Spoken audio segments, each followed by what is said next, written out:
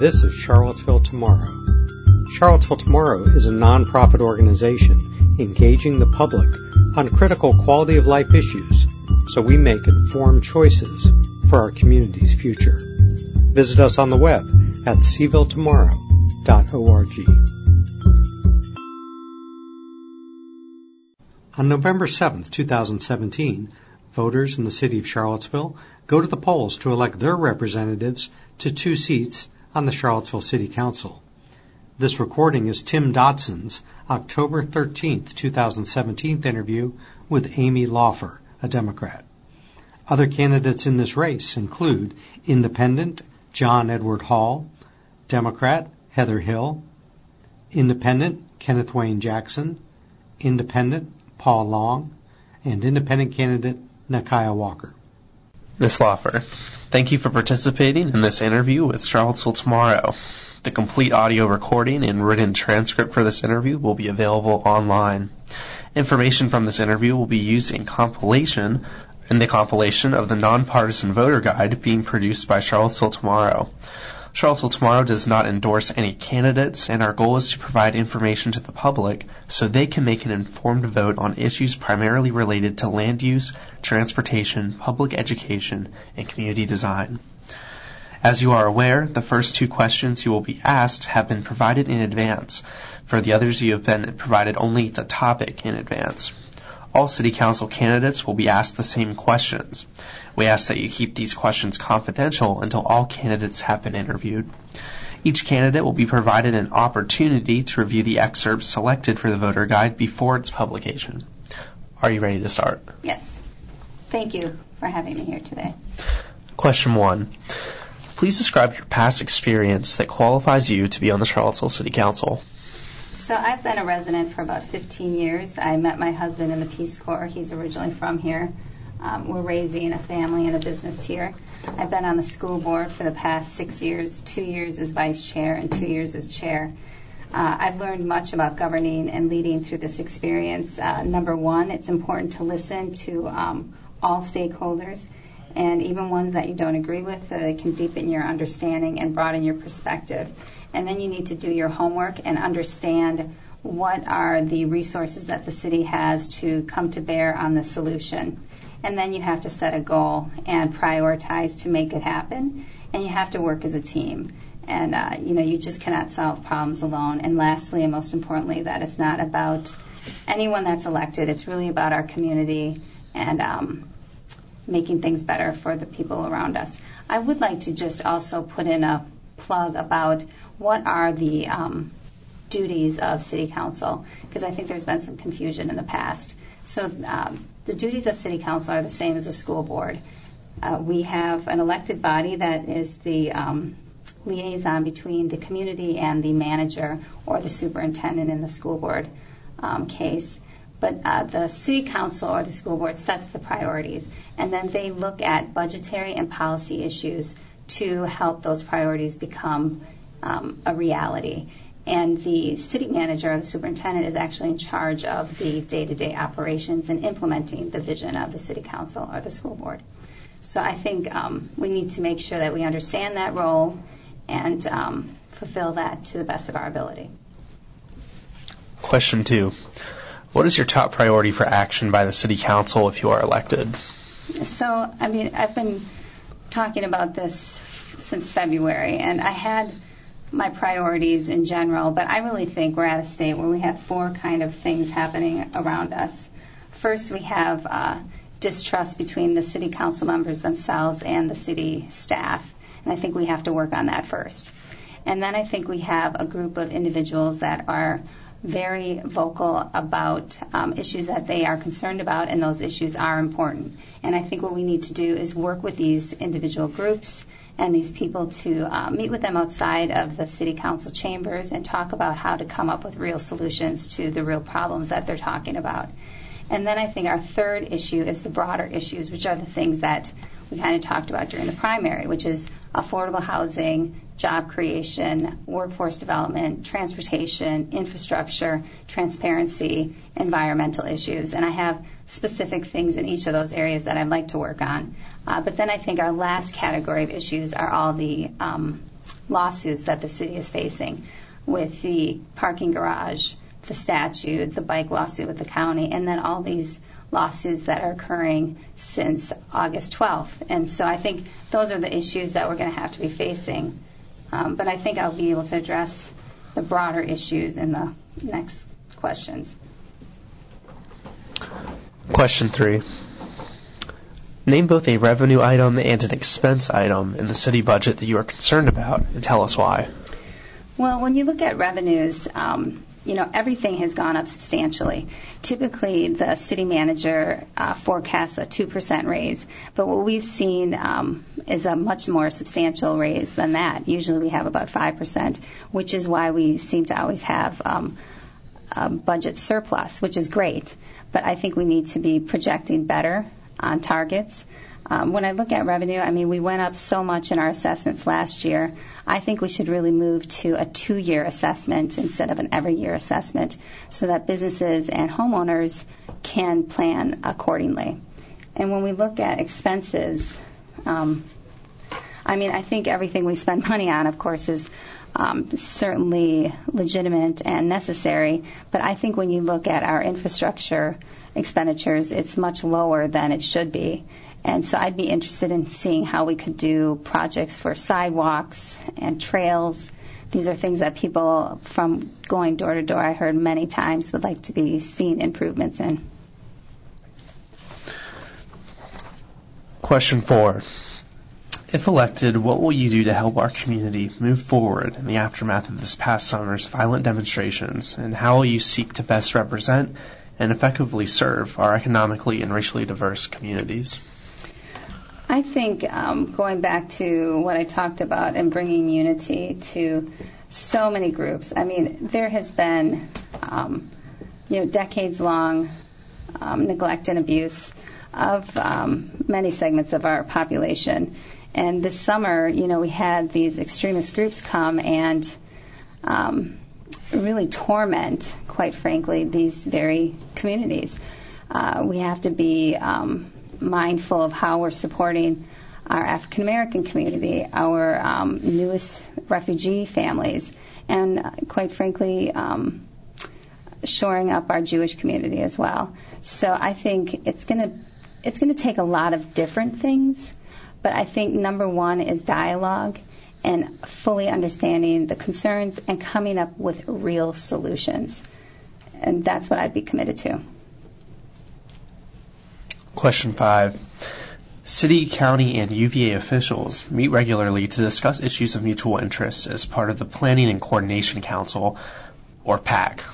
What is one specific area of cooperation involving the university that you would like to see addressed? I think we have a unique opportunity right now with the negative publicity both UVA and Charlottesville is experiencing at this time, and with a new president coming in.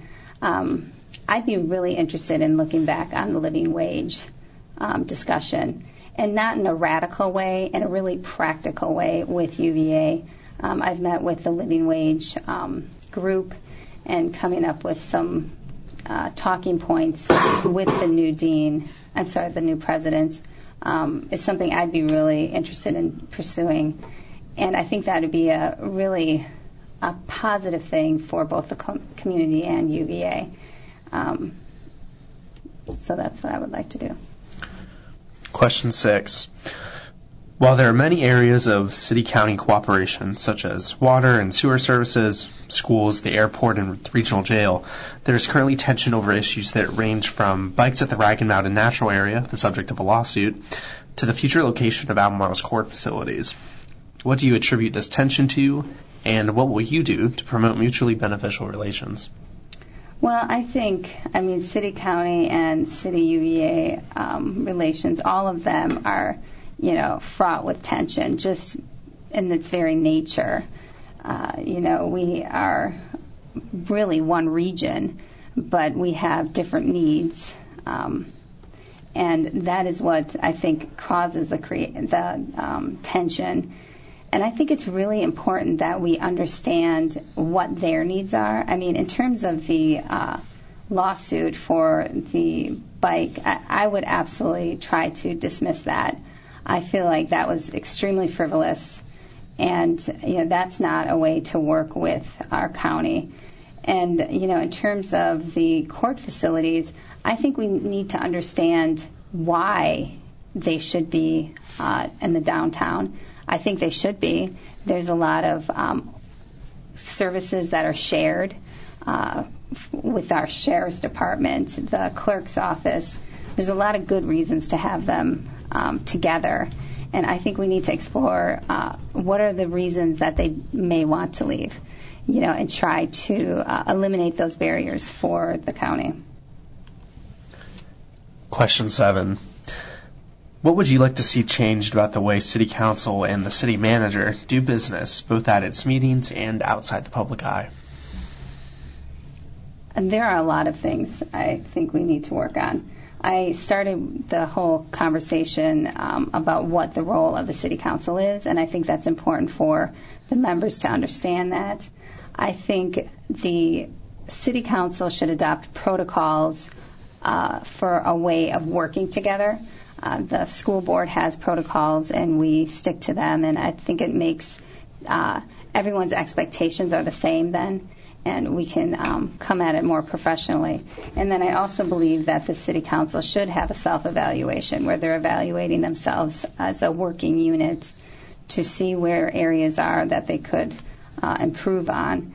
And then I would say the city manager, I would expect a staff, especially a senior staff report, like twice a year to the City Council in a closed session. I think we need to understand how effective are the staff members.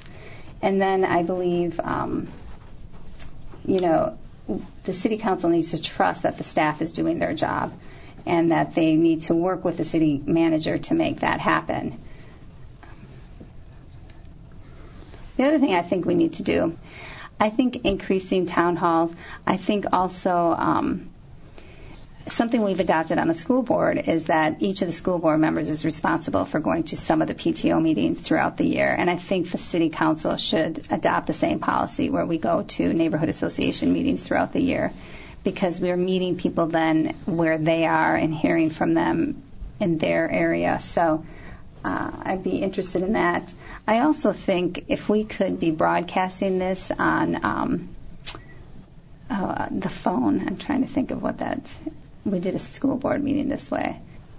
I know that the City Council meetings are broadcast, but it's very difficult at that time of day to be listening. And I think if we could do it where we're broadcasting it through a phone, as in you can call in and listen to it. I know that was really beneficial to me when I had 3 little kids and I wanted to give them a bath and get them to bed. I could just bring the phone with me and I could be listening to school board meetings that way. I would like to do that. And I think it's just important that if you are on City Council that you know that people will just come to you all the time. And I felt that on the school board. A lot of conversations are at the football game or at the grocery store, honestly. That's what I... Question 8. What is your top transportation priority and how will it be funded? So I think I talked about this up in the budget.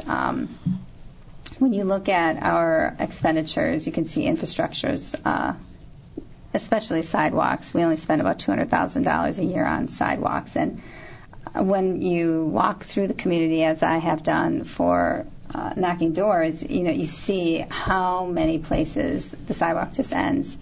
You see how many places the bike trail just ends. And I think I would be interested in, especially with the surpluses we have, I would be interested in using some of that money to fund projects such as that. Question 9. What specifically should City Council do to promote employment, and what types of jobs will be your priority? Well, I've been talking a lot about the Piedmont Promise, which is that the city would be providing free tuition to qualified CHS graduates to go to PVCC. And I believe this will prepare our own workforce for the 21st century. And when you look at the other communities that have invested in programs such as this, you find that many of, especially the tech jobs in cybersecurity, actually come to the area because they have a qualified workforce. And I think that's the kind of technology that we really should be pursuing in terms of job growth. But I also think we really need to look at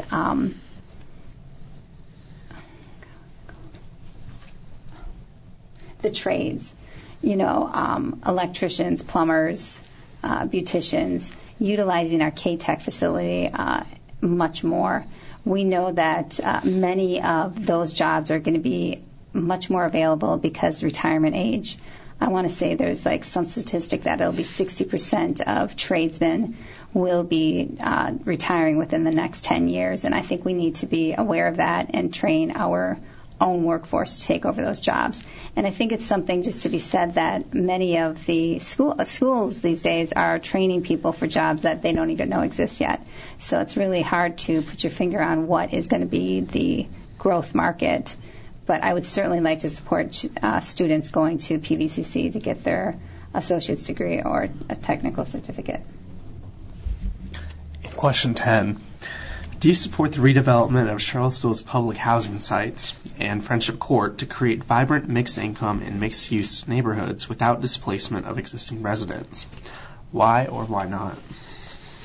So I have met with the Friendship Court management multiple times, and I've seen the plans that they've come up with.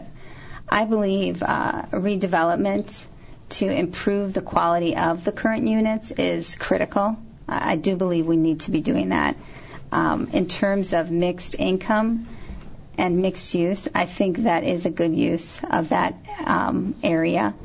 Of course, it has to be done with the participation of the existing tenants. And I also believe that, if possible, we should increase the number of affordable units in that structure as it's being built.